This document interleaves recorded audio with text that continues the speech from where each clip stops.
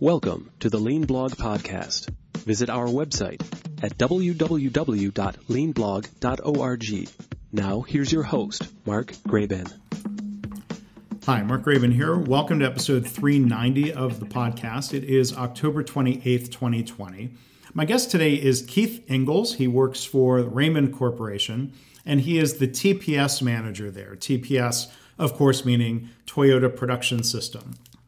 As far as corporate family trees go, Raymond Corporation is part of Toyota Material Handling North America, which is part of Toyota Industries, which is part of Toyota Corporate, which includes the automaker, of course. And so you might think, wait, why does a Toyota company need a TPS manager? Well, they do when that company, Raymond, was acquired by Toyota, which then creates a need to become more like Toyota instead of just being Toyota. So Keith and I will talk about a number of things, including what are the differences between TPS and what they call the Raymond Lean Management System, if any, and why does that terminology matter? What is the strategy of what Keith calls adopt and adapt, and why is that so important? So I want to thank Raymond Corporation for making Keith available and for sharing a video and resources that I've linked to in the show notes. You can find all that. You can find a transcript and the video if you go to the video of our conversation, if you go to leanblog.org/390. We're joined today by Keith Ingles. He is the TPS manager at a company called Raymond, and we're going to talk about the company and the work he does and what it means to be a TPS manager there. So Keith, thanks for joining us. How are you? Very well, Mark. Thanks for having me. Really appreciate being on your podcast today. Yeah, well, I'm glad you're here. I think we're going to have a really interesting conversation, and I think it would help the audience because I was unfamiliar until recently about Raymond. So maybe before talking about some of your career path and in your role, if you can let people know about Raymond, and I'm going to let you talk about the corporate parentage because I think that's an interesting dimension of it. Sure. So let me share. I'll start with a little bit of the Raymond backstory. Raymond's in upstate New York, small factory.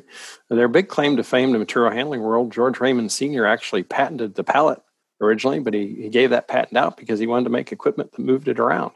So been around a long time. In the late 90s, Toyota Corp, which has a very large material handling equipment presence, was looking at Raymond to purchase them. And they're a slow and methodical planning company. While they were looking at Raymond, BT came in and bought them in the meantime, a European manufacturer. So Toyota stepped back and thought it for a minute, and then Toyota decided to buy both BT and Raymond. So we've been part of Toyota Material Handling North America for about 20 years, and that we roll up to Toyota Material Handling Group.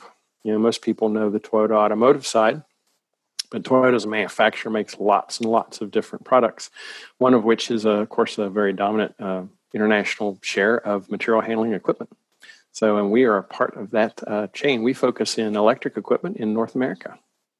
And continuous improvement is a big aspect of ours. It's helped our factory, and it's helping our distribution network greatly right now. Yeah, well, it's no surprise being part of the Toyota family of companies. I think of, I've seen plenty of Toyota forklifts when I've had an opportunity to go and visit wineries and distilleries. The Toyota fork trucks are often quite prominent and used quite a bit in moving barrels or pallets of bottles around. So we do see that. But yeah, I think that is maybe surprising to many people who only associate Toyota with cars. Yes. And trucks and et cetera. Yes. Oh, we make all kinds of things. And that's interesting history, thinking back to speaking of pallets and how ubiquitous that is. It's interesting. We might not think of that as a technology, but that was invented. That's interesting that was patented. Yes. Well, people will join material handling, and I'm part of that logistics supply chain, if you will. But people will join and start in this industry, and they'll say, "Oh, I don't see many forklifts around." And then after you're in the business, you're going to see them everywhere because if it's a product that moves, we help move it. So and it's a lot of fun. You see the big, bold Toyota letters on the back. So yeah, that does jump out. And maybe it'd be good to hear a little bit about some of your own background, Keith. A little bit about your career arc, and did you first learn about the Toyota production system as part of Raymond? So actually, I'm a little bit unique in that I've been on both sides of the Toyota Material Handling North America aisle. I started out on the Toyota side after many years in material handling. I had the opportunity to manage operations in the Cincinnati market for years in a Toyota-owned dealership. And then after several years there, I had the opportunity to move to a training quality role at Carolina Handling, which is our Raymond dealership. And the two brands support each other. So very familiar with Raymond and really like the product. It's high tech. It's got a lot of cutting edge activities, and I really wanted to join that group. I started my Toyota journey on the Toyota side, but had the opportunity after joining the Raymond side. We had senseis come in, and for a little over 2 years, I had Hayakawa-san, Atsuhiro Hayakawa-san was my sensei. Very fortunate to have worked with him very closely. He was very tough. And I learned an incredible amount from him. He just kept raising the bars. Continuous improvement, right? Get better. Oh, that's good. Get better. But celebrate maybe for a second and then on to the next challenge. Yes, very much the thinking and the culture of it. Yes. But when you make that culture and make people realize they can do that, right? That it's within their grasp to keep getting better. Yeah. It's a lot of fun. It's a lot of fun. Yeah, well, good. We'll have a chance to explore that culture within Raymond and the different lessons that come from Toyota, and even what you've learned there within Raymond is a slightly different type of business. So you mentioned some of that, sensei education and coaching. Looking forward now, or I guess jumping ahead to today and more recent future. Tell us about your role as a TPS manager. It's interesting to me that a Toyota company would need a Toyota TPS manager, right? So it's a lot of fun for me. Sometimes we've started to brand it as Raymond Lean Management on our side, just for our piece of recognition. But a lot of times people will tell me that I'm teaching common sense. And I won't disagree with them, but I will challenge them back and say, well, we're trying to make common sense common practice. And then sometimes I'll get that light bulb going. So it is a system, and the strength of the system is it's developed for many years. And it's really always about simplifying things to take those small, manageable steps forward. As you mentioned earlier, keep raising that bar. Right. And it's not meant to be overwhelming. It's truly meant to be fun and help people understand how they contribute, what their role is in adding value to the greater organization. Mm-hmm. And, we think we know that, but a lot of times we don't understand our value add. And when I can help people see that and learn how they can make it even better, it's just such a great experience. Yeah. Well, and I've talked to a number of guests. This phrase common sense is interesting. Maybe we just kind of delve into that a little bit more because, to me, I think of it as hindsight common sense. After we've been exposed to it, people say, okay, now that seems obvious. But there are many things about, I think about TPS approaches, or if we'll call it lean, that are in some ways counterintuitive. What are your thoughts on that? It is. For example, when we start to visualize things, one of the first challenges is getting people excited about the process. And one of the things we'll teach them is, we need to visualize it to make it apparent, right? And a lot of times we'll see them go from nothing to label everything. and we want to step back and say, does that add value? And so the rule of thumb becomes, does the visual add value to other people working in the area? And the more different people that work in the area, the more visual support you might need. And if things like that become counterintuitive. You don't want me to label everything. Label it if it adds value. And you got to think about it. Yeah. And don't want to reach for a tool. And it's not as easy as a tool. We're going to give you the thinking. We're going to teach you the method behind it, the concept. And then if you need a tool, grab the tool. Yeah. So. I appreciate you saying that. I've seen sometimes people out of enthusiasm, they go overboard and they'll label everything, or they'll put tape around everything in a 5S effort. And I don't mean to mock that, but I think, there are learning opportunities that come to light where, I think of, I think expanding on your point, I think there's a different threshold and level required when it is your own desk that nobody else uses. Yes. Versus, say, in a hospital setting, a shared nurses, quote unquote, nurses station that is used by dozens of different people in different roles in shared workspaces. But, I can think of an example, maybe get your reactions to this, of putting a label, printing out and putting a label on a printer that says printer doesn't add much, right? I mean, I think sure. It's chuckle, or putting a tape outline. I've seen it. I've seen it. Maybe early days in my own lean journey, I did it, but I try to coach people maybe to avoid some of that or to learn from it if we start getting complaints that, hey, this starts seeming silly. Like putting a tape outline around a very heavy printer, like that printer never moves. It never goes missing. Why would we have to put tape around it to show where it goes? But let's say you have 3 different printers in a shared nurses station, and there's constant confusion over which printer is which.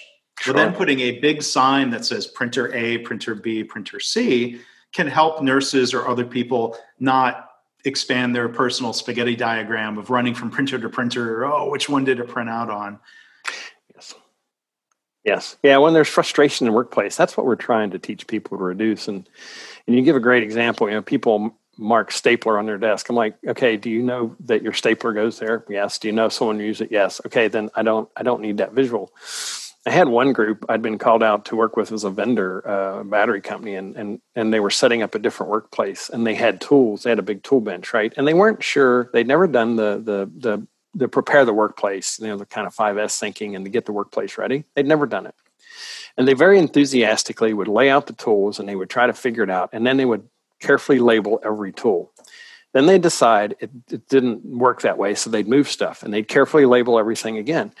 So they called me back in. I didn't know they were doing this. They called me back in. They're very upset with me. We're labeling this stuff like crazy. It's just not working. And I said, wait. I said, you're still vetting out the process. They said, well, yeah. I said, okay, but you're trying to have a visual to help identify where the tools are. I said, yeah. I said, could you do something easier? I said, what do you mean? Well, what if I take a picture of the tools in place and hang it up by the tools? Could you tell where the tools go? Well, yeah. I said, great, do that. Take one picture. Mm-hmm. Don't label everything. Right. You could see the light bulb. You could actually see the light bulb go off. Like, oh, I said, I'm not trying to make it difficult. Yep. We just need to be able to see. That's all. Right. And until you get it vetted out, it's going to take a while. I say, painter's tape and markers are your friend when you're first getting started because you're going to change it. Mm-hmm. You're going to change it. You've never done it that way before. So you're going to have learning and make it better. Yeah. Yeah. And, to your point of not making work harder, like I think we step back and we could ask, what's the value or what's the benefit or how is it helpful to mark where tools go? Because we might spend less time searching for tools. Like that's the important thing, right? And why does it matter to spend less time searching for tools? Well, our changeovers could be quicker. Why does it matter that our changeovers are quicker? Like we could continue that train of thought all the way back to purpose and goals for the company or the organization, right? Absolutely. And we want them to learn those early lessons too, because they're going to carry forward as they become more advanced. And as they become more advanced, we teach them 2 different areas, just in time and Jidoka, we can refer to that as quality. So just in time and quality, and that's the customer experience. So those early lessons of visuals, they're going to carry forward. They're getting more advanced, but they're still going to be there. Like ownership is a great example. I walk in a parts area, for example, recently, and I said, oh, the area is a little bit in disarray. I said, who owns it? Parts team. I said, no, that wasn't my question. I said, who owns it? Well, parts team. I said, no, you follow me on this. If everyone owns it, no one owns it. Who in parts? I said, you need to specify that. And the other piece is, what a great boost to morale when somebody has maybe their name and picture in that area, that this is their area. Hey, that area is taken care of. The supplies are there. The tools are there. That area stays work ready. And then it carries on into delivering that on-time, defect-free to the customer experience as they get more advanced in the process. Yeah. Well, and you talk about not making work harder. And I saw an article a couple of weeks ago. I blogged about it. Akio Toyoda, CEO, of course, of Toyota Corporate, was teaching internally a class about the Toyota production system over in Japan. The two things came out very strongly, clearly in that article when he talked about, basically why is this important, and in whatever order, he really emphasized making work easier for people. Like that's how I was taught Kaizen, going back to Norman Bodek, who learned from Toyota people and others in Japan. Making work easier is an admirable goal, and it usually aligns with being better for the company. And then the second thing he emphasized was shortening lead times, which is that just-in-time focus, and then Jidoka and built-in quality helps us reduce lead times. I mean, this all sort of goes hand in hand. So there's this consistency in what I hear you saying in upstate New York, and what your parent company CEO is saying over in Japan. Oh, absolutely. Yes. The Raymond Network's very aligned with it. And in fact, at the factory level, years ago when they first started the production TPS at Raymond Factory, it's landlocked. It's in a small upstate New York Valley, and there's just nowhere to go, right, geographically. So they had to boost production within that footprint, and they've done that some, 2.5 times over, where our production was, about 2.5 times greater today than it was before we started that system. And it was fact, our production is greater than they anticipated that factory output to be capable of when they calculated it. So it's been a lot of fun. It's doing ultimately more with less. Mm-hmm. We watch people get in tremendous results with this stuff, but one of the challenges is you can't let it overwhelm you.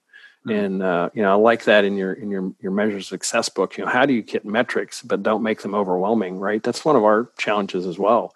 If you look at the entire mountain and you say, I've got to ascend to the peak, that's a daunting task. But if you just look in front of you and say, I'm going to take a step, well, I can do that. Okay, well, great. Now take another step. And now all of a sudden, after a while, you're taking steps. You're looking around, going, "Hey, I'm going up the mountain." And you have this realization. It's kind of to your point. It is a little counterintuitive. We think we have to jump to the top of the mountain, and that's not even possible. We can get there, but it's one step at a time, and I've seen that work well in different organizations that embrace Kaizen as daily continuous improvement, small steps, baby steps, small improvements, and. I think back to one of my previous podcast guests you might be interested in, Keith, Bob Moorer, who's a professor of psychology at UCLA. And as a clinician, he went and studied Kaizen as a series of principles and practices. And he makes a lot of interesting connections to the way our brain works. And, I think the key point summary of what he's discovered, which I think would, it seems intuitive to those of us who have experience with this, is that when people propose a really large change, it can become overwhelming. So if a doctor tells a patient, you need to start exercising 45 minutes a day, that seems overwhelming. The fight or flight instinct in our reptile brain kicks in. And then guess what? We do nothing. And Dr. Moorer learned, and this is what you reminded me of, coaching patients to say, well, you're home on the couch watching TV, commercial comes on, get up and walk in place for 30 seconds. And then 60 seconds, and then the entire commercial break. And, and he's learned that, if we don't get started with baby steps, we'll probably never get started. And getting started with baby steps allows us then to take bigger leaps and make more progress. Absolutely. Well said. Well said. I'll share a link. I'll have to look up that episode number. Yeah, I'd appreciate that. Yeah, no, that sounds very, very, very exciting. I'd like to see that. So, yeah. So I was going to ask you more. You mentioned the Raymond Lean Management System. Mm-hmm. And I'm curious from your perspective, is that meant to be different from TPS or the Toyota Way, or is it really a matter of the labeling and what you call it? That it's Raymond's system and you use the word lean. I'm curious if you could tell us more about that. Sure. So across the Toyota network, TPS is adopted. So we use the expression adopt, then adapt. Adopt the system first, the way it's taught, but then adapt it to your specific needs and your specific requirement, customer experience, really. And so Raymond Lean Management is our adaptation, and it has some interesting migrations. So it's the same system, exactly, but it's our adaptation. And for example, we're rolling it out now, as is my role, to the distribution network, our solution and support centers. And we're going into them. In some instances, this is maybe a new thing for them, and they're very quality focused. But we're giving them this structure and this system to kind of speed that up, that thinking up, and implement it faster by those small, rapid steps, right? So it can be a little bit of a shift, a little bit of a change, and also, I was taught the Japanese, and so I'm very comfortable with it. But I find teaching students, American students, sometimes get lost in Japanese, and that's not the value add. If I can teach you Go and See, and you don't want to learn Genchi Genbutsu, that's fine. I need you to go out to know that you got to go see the problem for real and at the space, so that you understand. So there's those concepts we march out, and in doing so, we've put together some great training for it. Because we don't have that immersive environment. If I walk into a Toyota facility, it's Toyota culture, right? It's an immersive environment. In some of our network, we're building that environment and starting really often at lower levels and building up. It's very exciting when they get to the point they bring customers in for tours, and customers are like, oh, this is how you do things, and they see the visuals, and then it's like, ooh, and then that really energizes them to do more. And then we try to we'll support customers when they ask, but we try to control that because we can easily be overwhelmed. A lot of people want to do this stuff, and but we want to support them. Yeah. So that choice of language is part of the adapt, like you said. Absolutely. Like earlier when I was thinking about forklifts and wineries and distilleries, I very intentionally, I almost said like, when I go to the Gemba at a winery, I'm like, well, I don't have to say it that way. I could just say it when I go to a winery where the wine is made. Yes. As a translation to that. So yeah, it's interesting to think about where words become a barrier. Genchi Genbutsu in the Gemba versus Go and See at the shop floor. Exactly. Different ways of expressing the same thing. One of those sets of words might sometimes be a barrier. And so it's very situational depending on, say, the organization I'm a part of. Some people really embrace the words and say, well, these are new concepts, so we're going to learn a new word to help maybe better explain the concept. And then there's some places that say, yeah, let's keep the language simple. Yes. Well, and to your point, one of the barriers we found, I guess I didn't really anticipate it, maybe should have, but the word production.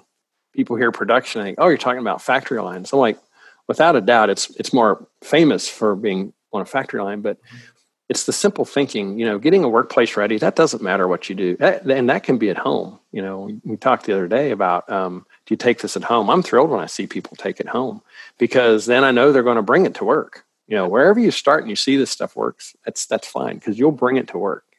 Yeah. And it's gotta be simple, and it's just gotta be within that grasp. So production would just cause people to stop. So no, I'm not a production. Back up, breathe, follow me on this. Right. Yeah, so there's that translation from Toyota production system to Raymond system, lean, instead of production, it's lean management. And you emphasize, the other thing I wanted to maybe unpack a little bit is the idea of it being a system. Like how do you help articulate?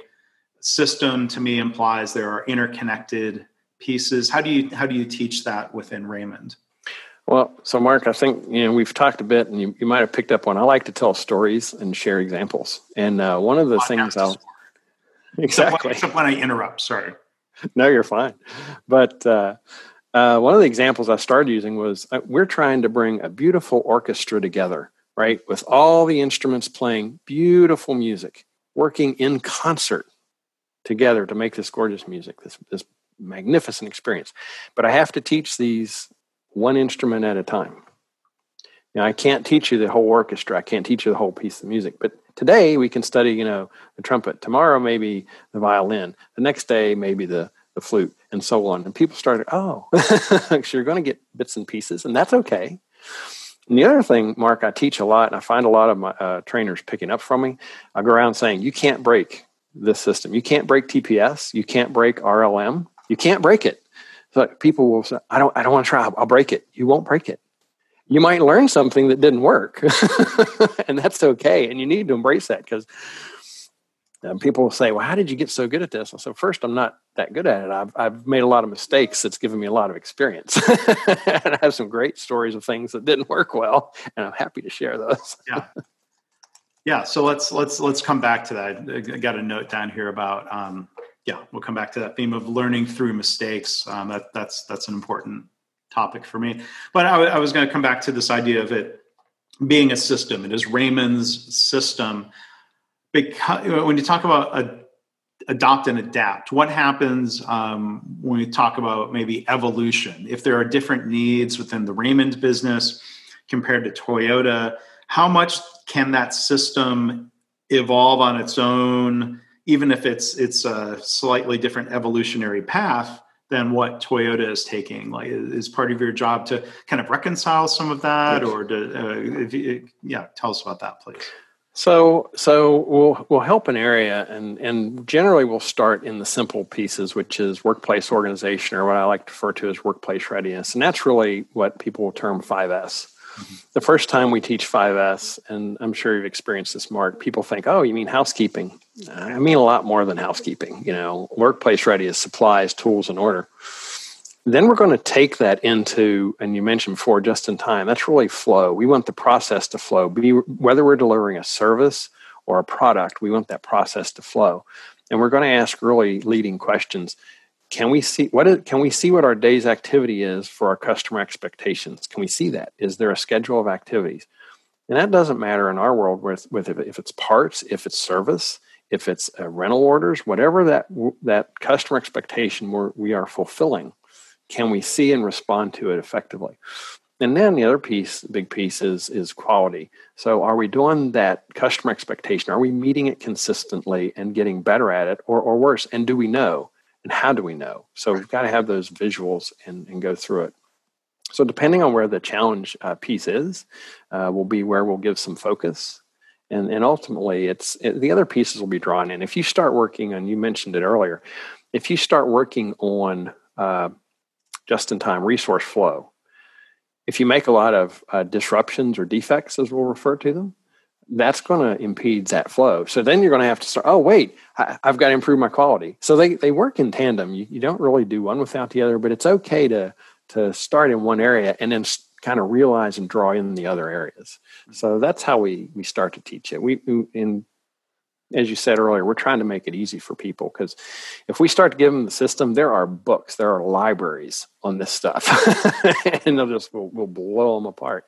Yeah. Our objective is to make them realize they can contribute and be part of this, even at the earliest levels. Yes. And that idea that everybody can contribute comes back to phrases either respect for people or respect for humanity, which, those phrases are used a lot by Toyota. And challenge is a word that's used a lot as well, where I think sometimes, I want to hear more of your thoughts on this, where sometimes people maybe misunderstand respect as being easy on people. Mm-hmm.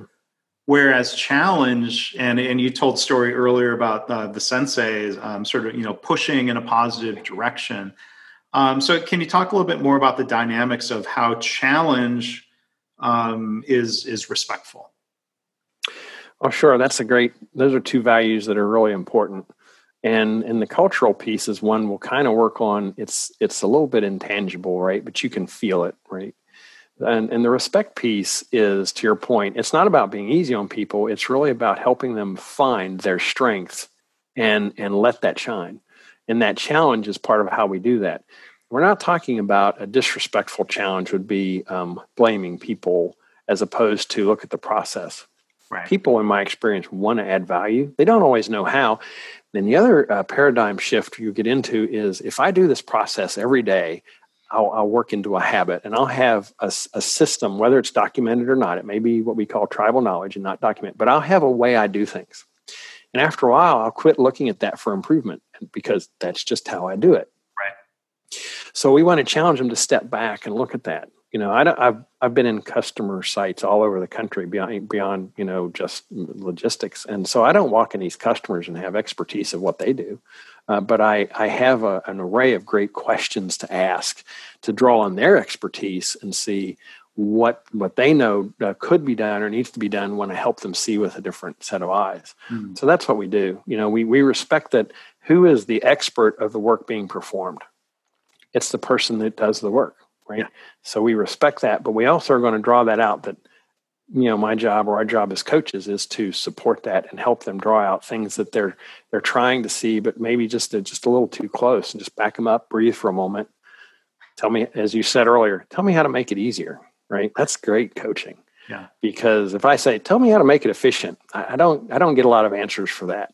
Right. But I say, tell me how to make it easier. I'll give you a list. That list is Kaizen opportunity. That's improvement opportunity. Well, let's go through that list. Let's make some of these changes. Yeah. I wish I had, some supplies here at the ready. Okay, let's work on that. Yeah. I wish I knew when those trucks were scheduled to go out. Great, we can help you. And then it becomes this really robust conversation. Yeah. And, when you talk about challenge, and I think I heard you touch on this, but I'm going to ask you to elaborate. You talk about kind of coming at, let's say if you're going into a new organization to help them adopt and adapt. Yeah. TPS, Raymond Lean Management System. You come at from one direction of, I'm going to teach you certain methods and approaches. But then, I go back to one of the Taiichi Ono famous Green Book. There's one chapter where the header says, "Start from need." Yes. Right? So, where's the balance of engaging people versus looking at business objectives or challenges or gaps that need to be solved in a measurable way? Sure. So, measurements is getting those early metrics is one of our ongoing key challenge. If we're successful getting people excited to start to implement, the best way I can say, as I've observed it, is planning doesn't feel like doing. So if they get excited, they jump in and start doing. And then somebody like me will come in, or you, Mark, and will say, so how much impact did you have? Well, it feels like a lot. No. I need the measurement. So we'll start to coach them to get that baseline metric. And the other thing where we try to coach them is, one step at a time. If you implement 5 changes simultaneously, 3 of those might have helped you. 2 of those might actually have set you back, and you don't know which did what. So it's that kind of slow down to speed up mentality. Like, Bob, I'm only doing one at a time. It's going to move you faster. I'm a fan of moving fast. Speed is key. We'll say that, but to do that, you got to slow down. I'm not telling you slow down to slow down. I'm telling you slow down so you can actually speed up. and that's one of those things that I think is counterintuitive, and in hindsight seems like common sense to people maybe. But I think an important thing is understanding cause and effect. And this is something I've learned from Toyota people that former Toyota people I've worked with and learned from, like, Pascal Dennis and others, always talking about, testing and evaluating. Cause and effect. We have a countermeasure. We test it and see what the effect is. And to your point, if we're testing multiple things at once, that cause and effect gets confused, possibly. Yes. Yeah. But it feels like it makes us feel good because we feel like, we're doing so much. That's maybe not a good thing. And to your point, being part of that counterintuitive, we have to teach a little bit. So and making the measurements, the metrics, palatable. A lot of times, and this, Mark, people get afraid of measuring things, or they get afraid of metrics, or they think it's overwhelming, and it's really not. If you can give me number of physical steps, for example, then I can convert that to time. We have formulas for that. Just give me how many steps did it take to you before, and you move, like if a cabinet of tools and you moved it closer, and how many steps did you reduce, and how many times did you do it? 3 times a day times, we can figure that all out. So it doesn't have to be overwhelming. We take that intimidation factor out of the measurements, but it's one of the challenges, because let's just start doing. So planning is good. Yeah. And plan, do, study, adjust. And that's where, or do you tend to use, so here's a terminology thing, and it's not a major thing, but like, do you say plan, do, check, act, or plan, do, study, adjust? There's different versions of that language. It's the mindset that matters, but what language do you use? We teach it from Plan, Do, Check, Act just because we find it the more common terminology. But I suspect, because I've heard you use adjust a lot, I actually prefer adjust myself. But I'll teach it as act just so people get used to it. Because it's really, and the other thing we teach is it's a cycle. Right. And one of the things I find it necessary, the analogy I use, Mark, is I said, would you go out in your driveway, start your car, and roll your car forward one rotation of the tires? I said, well, no, that's silly. I wouldn't get anywhere. I said, okay, PDCA, don't stop at one rotation. Keep going. Because that's what's going to get you there. And because they'll want to, well, I went through the whole cycle. Okay. Let's keep on that. Not the cycle, but cycle. Not the cycle, the cycles. Yeah. Yeah. And that's the mindset that matters more than the words, I would say. I've had chances to go to Japan. Different companies who talk about PDCA, they'll say, a very common expression, or at least through the translators, is, spin the PDCA cycles. Yes. And so I need to PDSA. I planned. I tried to say it, and those words didn't come out of my mouth. So a defect. Yeah. But yeah. Well, I like the study piece too, because it tells us, what have we learned? And that's one of those things. Sometimes people frustrate and say, "Oh, well, this didn't work the way we thought it would." Great. That means we learned something. Right. That's not a wasted effort. There's a value add in learning. So when we assess that value add, making mistakes can be very value add. Mm-hmm. So we don't always say, that doesn't sound right. Sure it is. I'll tell coaches that sometimes you have to let the student struggle because that's how they learn, right? If you just give them the answer, you're handing that proverbial fish instead of teaching them the fish, right? That's not sustainable. So we've got to let them struggle a bit. I'm not talking to the point of frustration, but let them struggle to go, oh, wait a minute, I see. Yeah. And that gets back to your question on how do we respectfully challenge? Yeah. That's part of that. If we hand them the answers, they didn't learn. Yeah, that's a great point. And it's just one other thought, when it comes to that language, I almost wish instead of plan do that we would say plan test, because to me, yes, that word test implies something that we will learn from. Where I think sometimes I've seen, unfortunately, an organization uses the language, but they think very linearly. We planned, we did, we checked it, we acted, we're done. Yes. So I'm glad you emphasized those iterative cycles. Yeah. I like that test, Mark. I'm always going to give you credit for sharing that with me, but I am going to use that just so you know. So it's part of, I guess, a high-level PDCA cycle in life. We plan the language we use, we do, and then at some point we can study and adjust and say, I don't know. PTSA might confuse people with the parent-teacher student. But one other thing I was going to ask you about words. So there are, sometimes, and I try not getting drawn into it, but sometimes you see just these really, looks like time-consuming debates online about lean versus TPS. And there are some people that will argue vociferously that lean is different.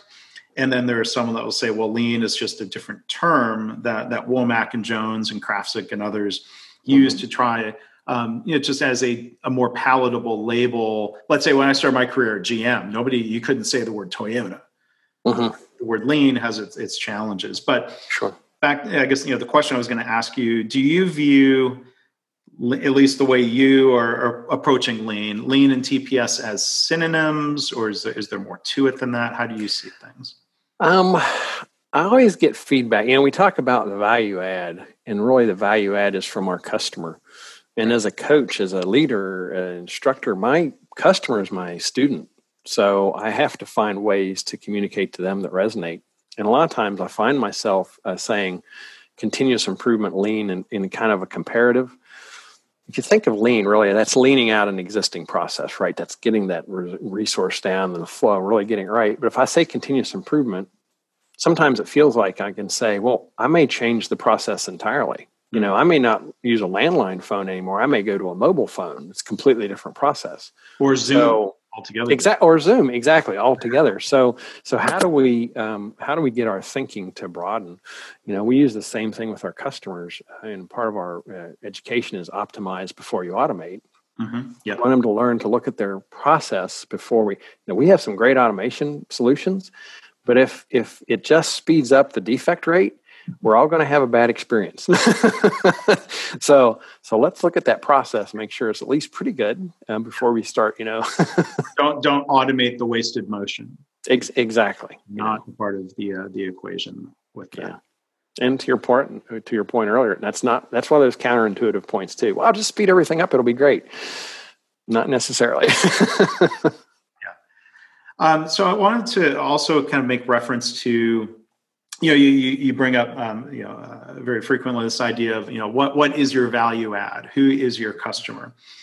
And recently I had a chance to interview Steve Spear, who in his study of Toyota was able to go work and learn directly from Mr. Oba, Hajime Oba, who just passed away in September. He was very famous as, among other things, he created the TSSC organization, Toyota, originally called Toyota Supplier Support Center. Yes. And Steve Spear was, sharing his recollections of how Mr. Oba would go into a workplace and he would go and talk to an individual and ask, from whom does this work come? Looking up to the internal supplier. And, yes. and Steve was remembering that Mr. Oba wanted a name, not to single out or blame, but in terms of relationships and respect. It was Steve said, the answer would be, that comes from Alice, not that comes from final inspection. Mm-hmm. And, Mr. Oba really emphasized, then who is your customer for this work? So I guess it's a roundabout way of asking either, did you have a chance to work with Mr. Oba, or do those ideas in general? I mean, how does that that approach to looking at a process resonate with you and what you teach? Sure. So I didn't have the opportunity to work with Mr. Oba. I have worked with people from TSSC over the years, and it resonates a great deal because it really gets back into, I find internally in our network, we tend to distinguish an internal person that we're handing our work off to from an external customer. And the problem that creates is no matter where we are in the process, it's going to end up at an external customer, right? So it's sometimes difficult to coach. Well, I'm just handing it over to Bob that works next beside me, and he's going to give it to Alice, and I know them. We're all friends. We work together. Okay, but if you pass a defect, then they've got to either catch it or fix it or give it back to you, right? And if they miss it, it goes out the door. The customer gets it. Yeah. So your customer can be the next person in line, which is important to know. But we want to know that you're part of that supply delivery to that customer experience, that end customer, even somebody internal. And we tend to lower that and it'll be fine. It's internal. It's no. I'm going to throw off the cuff question at you here. Sure. It's a question that it seems like a Toyota-ish question because I was taught that this would often be asked. So not to put you on the spot, but Keith, in your role as Raymond Lean Management System / TPS manager, what are your top 3 challenges right now in that work? Sure. Well, they're fun to look at those and break them down. The first is we're serving the network. So finding out what type of coaching and training we need to develop to help that network. A lot of times I mentioned Toyota's got an immersive environment already. So one of my RLM associates, she works with me. She taught English as a foreign language and English as a second language. If you're in an English immersive environment, learning English pretty easily. If you're in France and you're trying to learn English, not so many people speak it. If they do, they have a heavy French accent. It's going to be more difficult. So the first is how do we, build upon and create that immersive environment support. The other piece is, getting more people at a level to kind of, we're kind of building a pyramid, if you will. How do we get those, what we call champions of this process up to draw in more people with them? Because because ultimately we want the whole network to be thinking like this. And then find those opportunities to better support our customer to improve that customer experience one by one by one. So it's really, it's getting that coaching to the network, getting those champions to help lead it, and then really converting that to just the best possible customer experience. And those are really big opportunities, but we're going to get to it because we're going to just break them down in those manageable bites. So, and there's days, Mark, I won't kid you, I look at that and I go, I'm just overwhelmed. Coach yourself, breathe. What's the next step? What's the next step? And it's difficult. I tell people, a lot of times when I'm helping others, I'm doing a lot of self-coaching. So, yeah, that's a good point.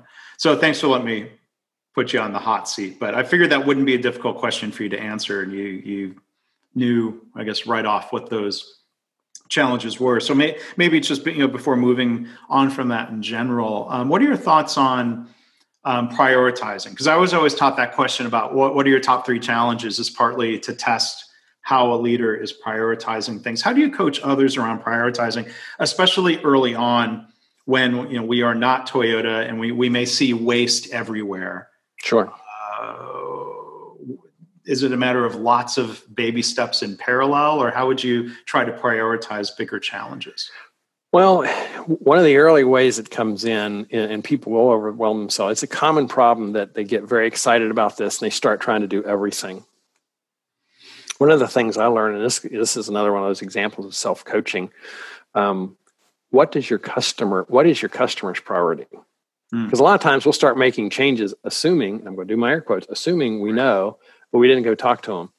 Yeah. And I'll give you a great example. I developed some what I call operational training, which is the pyramids, early just-in-time and quality training. And with incredibly consistent feedback, they wanted to learn the concept of weak point management before we talked about some of the smaller breakouts of, PDCA and et cetera. I really didn't want to do it in that sequence, but everybody, but you know what? I defer to my customer because they wanted to understand why we were walking into all these other pieces. And so the receipt of it was better because I was giving customer experience. Now, is that the way I would have thought to deliver it? Mark, it's not. But you know what? I'm not the target audience. Right. And so the same thing with the terminology we talked about earlier. I've been around the Japanese for many years. I'm comfortable with it. I had to learn it. At first, I wasn't comfortable either. I'm comfortable with it now. So I'm over that paradigm shift. But you know what? The people I'm responsible to, I need to convert to English. Yeah. So it's all good. It's whatever that customer needs. So what is the customer priority, and give focus to that? Because a lot of times it can surprise us. Mm-hmm.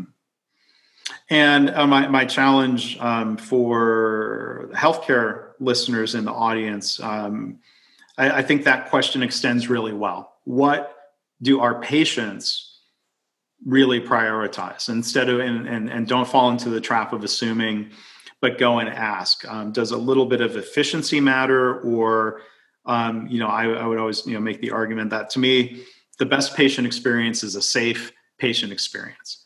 So are we working on things that are maybe somewhat superficial, or are we working on the most important issues related to harm and death that could occur as the result of medical error? That's my challenge for the audience. I don't know, any thoughts or inspirational words around that, Keith? Sure. So one of the other areas I coach on, if you're looking for priorities, is we're very specific of how we put out the metric areas. Mark, you've probably come across these. It's safety, quality, cost, delivery, morale, and environment. Yeah. And safety is always the first. Meaning beyond work environment, meaning like impact on the environment. Yeah.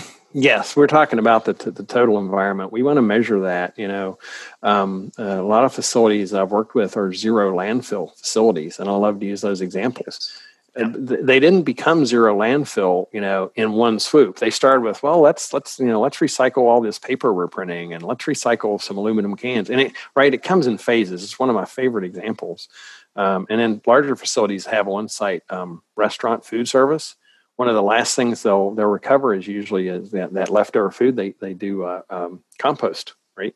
So, but that's over time. But it's just such a great example of you can't throw out anything. What? I can't throw. No, but you're going to get there through phases. It's an achievable target because others have done it. But safety is always, I'm sorry, go ahead. No, I'm sorry. Well, I was going to say, I think zero harm or really eliminating harm to staff or patients may seem overwhelming, but I was going to suggest it's many steps to get there, right? Yes. Yeah, absolutely. But to your point, safety is the first and quality is the second. Give those areas focus. Yes. Even going back to my days in the auto industry 20 plus years ago, it was SQDC. And then people also started talking about morale. And then I less often or more recently hear environment being added to that. You might be interested, when I was working with a hospital lab in a children's hospital, this is over like 12 years ago, we were trying to engage everybody in Kaizen, or they use the word Kaizen, but we could call it continuous improvement or what. Sure. And there was a big focus on serving patients, making your work easier. And then as that culture started to grow, because of the interest of people in the group, there was a large number of people on the staff that really started gravitating towards environmental issues of reducing single-use plastic in lab operations and looking at different alternatives. And that was very self-motivated, or it was self-initiated for that broader purpose of the environment and the planet. So like you said, when you make it fun and you make it easy for people to participate in that, they'll do it. Well said, Mark. Well said. So one other thing I wanted to ask you to touch on, you mentioned earlier the idea of learning from mistakes, and bad assumptions can be a form of mistake. I remember having drilled into my head, I think of like Tracy and Ernie Richardson, who are retired Toyota, always emphasizing, what do you know and how do you know it? Because that was drilled into them. And those are really useful questions. So we might learn we've made a mistake, an assumption. Maybe more broadly, how do you create an environment where it's safe to embrace mistakes as a way of learning and getting better? How do you work on doing that at Raymond?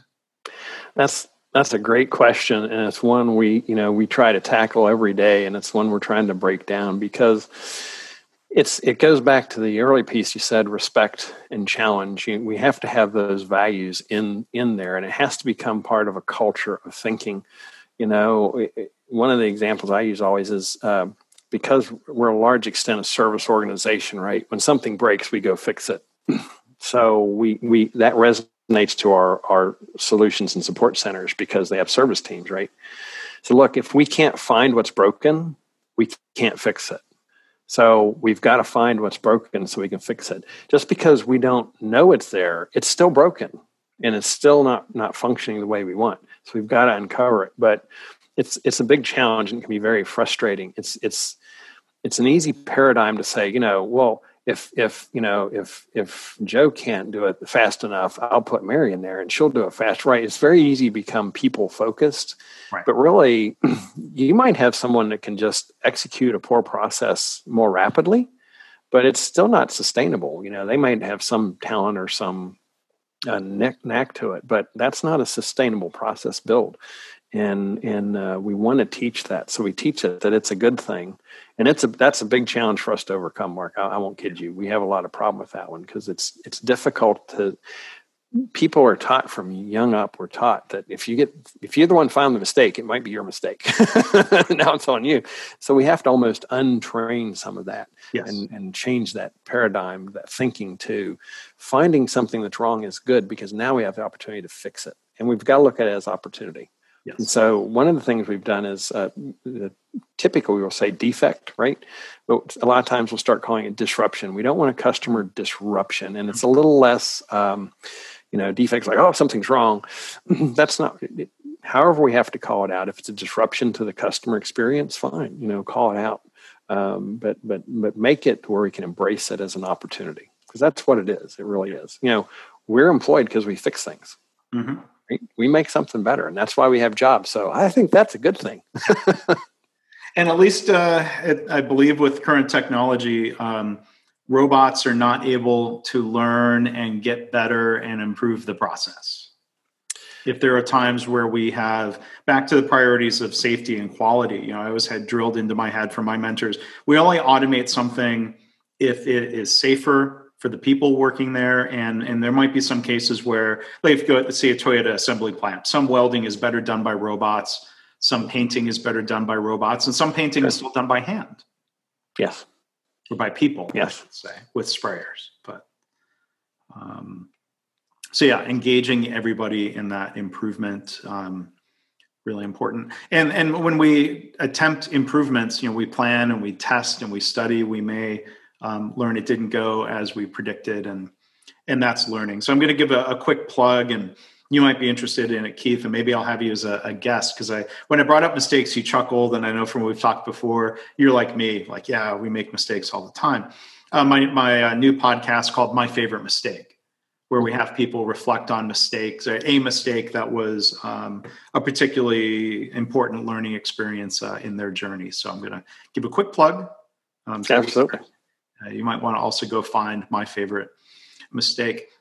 So maybe one other question for you, because I think it's really interesting where you're positioned, being part of Toyota Industries, having been part of it for 20 years, and clearly still being in this stage of a quote unquote journey of still progressing and teaching and learning from Toyota. It seems like there's a big difference between being Toyota versus, if you will, trying to become Toyota. As you mentioned, that unlearning process and changing paradigms. I'm curious what else you've learned having come in to Raymond from other parts of Toyota. How would you articulate that challenge? And again, this maybe isn't the best way of saying it, of being Toyota versus becoming Toyota. So that's a great question, Mark, because, and it's one we wrestle with a little bit at Raymond. There's a great history in the Raymond Corporation of quality and customer experience and delivering, top levels of product and cutting edge technologies for the time. So that how we integrate this system, which is different a little bit, right? It's a way to speed that thinking up and really make it faster or better. It's like adding a richer soil to the seed, right? The seed's growing and the plant's doing well, but we want it to do even better. So we want that soil to be even richer for the progress to take a stronger, better root and have a better experience. One of the advantages I really feel and why I've enjoyed the Raymond side is Raymond's had the challenge to learn the system really to a large extent from the ground up. And that is a bit of an advantage in some ways, because when you're a Toyota facility, you just assume everything's Toyota, right? But when you're a Raymond facility, you're like, well, you've got to become a continuous improvement. You're like, oh, I've got the paradigm is I've got to do everything. And you're like, breathe, you're going to be fine. But yes. So it's been a fun challenge. As a result, we've had to put a lot more detailed early training experiences together to teach so many of those things. We started earlier talking about what's common sense. Well, when you start calling things common sense, you feel like, wow, everybody must know it. It's common sense, right? We don't. It's that counterintuitive piece you mentioned. So we've put a lot more focus in the training and the coaching piece to be more structured with it, and to really be able to give positive feedback on success. And that's measured by the hands-on. It's great that you take our classes. We love to have you in classes. We love to teach. But if you don't go back to the workplace or even your home or do something with it differently, it was waste by our definition, right? You didn't change. Mm-hmm. So we don't want you to just sit through a class. We want you to go back and see the world a little differently and approach it a little differently, piece by piece. And we've had to do that really from the ground up. So the good thing is, having done it from the ground up, lots more learning and, lots more mistakes we've had the opportunity to learn from. So good experience we've tucked under our belt. Yeah. And you mentioned earlier doing Kaizen at home. Maybe final question. I sometimes ask more than final question. You're fine. I always enjoy talking to you, Mark. You go on as long as you need. I'm fine. Well, maybe we'll do another podcast, because this has been really great talking with you and hearing from you. But how often do people take those first baby steps with Kaizen at home and then come bring some of that experience or enthusiasm back into their work? So right now in a COVID environment, a lot of our projects are done at home. But even pre-COVID changes, some of my best, I'll call them proteges, or people that become really students of continuous improvement and really own that journey for themselves and stay on that path once they get on it. Some of the best ones started at home. One of my favorites, she was a manager in the rental area, and she came back and she had done a her laundry area for her kids. They kept putting the clothes wrong, and she just got very frustrated, and she wanted to teach them how to sort, because eventually she, as they got older, maybe you could help do the laundry or fold or something, right? And she did this fabulous visuals of how to separate the colors and the whites, and she did these instructions up there, and she's like, oh my gosh, my kids enjoy doing laundry now. They could help because they understood their contribution, right? They understood their value add. And so she brought that back to work, and she was on fire. She's like, we can make this. She felt empowered, I think is the word I'm looking for. She felt empowered to be able to make those improvements at work because she'd made them at home. I've had people challenge me and said, oh, people have to get support to do this. I'm like, at certain levels, yes, but I have yet to come across the manager that is not okay with you having an organized workspace, just as a start. I'm not saying that you stop your workday and clean up for 8 hours and do nothing else. That's not what I'm saying. But if you're working in and you're getting more organized as you go, I haven't seen a manager yet that challenges that. So again, just doing it at home gives you that feeling that you really can do it. Now, I will also caution, make sure your family is a little bit involved, because I've also had my spouse or my partner, they're going to kill me because, I didn't throw out their stuff. Oh, don't do that. Don't do that. And then they're going to blame me. Yeah, I don't know if that's better to learn at home or worse to learn at home, but there are lessons there. It's one thing to, let's say, rearrange your own dresser drawers versus rearranging somebody else's stuff. That wouldn't be a good idea in the workplace. And yeah, I'm sure that's not a good idea at home. Yeah, I've got a few nasty emails over the years from both at home and at work for getting into somebody else's area. Like, don't do that. Be respectful. Oh, we have an opportunity to coach. Be respectful. It's not yours. Yep. We understand. I didn't need it. I wasn't using it. Yes, because it's not yours. You weren't supposed to be using it. Yeah. Well, that's a great kind of final reminder around engaging people, working with others. And then one other key point I'm drawing out of what you said earlier is I love your phrase, work readiness. It's not necessarily organization for organization's sake, even though that might not be bad if it's self-directed. Sure. But thinking about the purpose and the reason for doing that, even more important. Yes, absolutely. It starts there. If your workspace is work ready, then moving on to that, delivering that best possible customer experience makes so much more sense. Yeah. And if you don't have what you need, you begin to fail right there. So that's a solvable problem. It is. Well, our guest today has been Keith Ingalls from Raymond. Did you say Raymond Corporation? Yes. Yes, I thought that's what it was. Raymond Corporation. I'll put links in the show notes for anyone who's just listening. What's the website? Do you have resources on the website about the Raymond Lean Management approach? Yes, it's raymondcorp.com. We have some information out there, and we do white papers, and our marketing group does a great job putting things out. So by all means, reach out to us and let us know what you're looking at, and certainly reach out to myself or some of our marketing team. We'll try to help you out. But we do a lot of white paper resources out there, and we're doing more and more customer ready training as well. We're vetting a lot of our internal training out to make it customer friendly.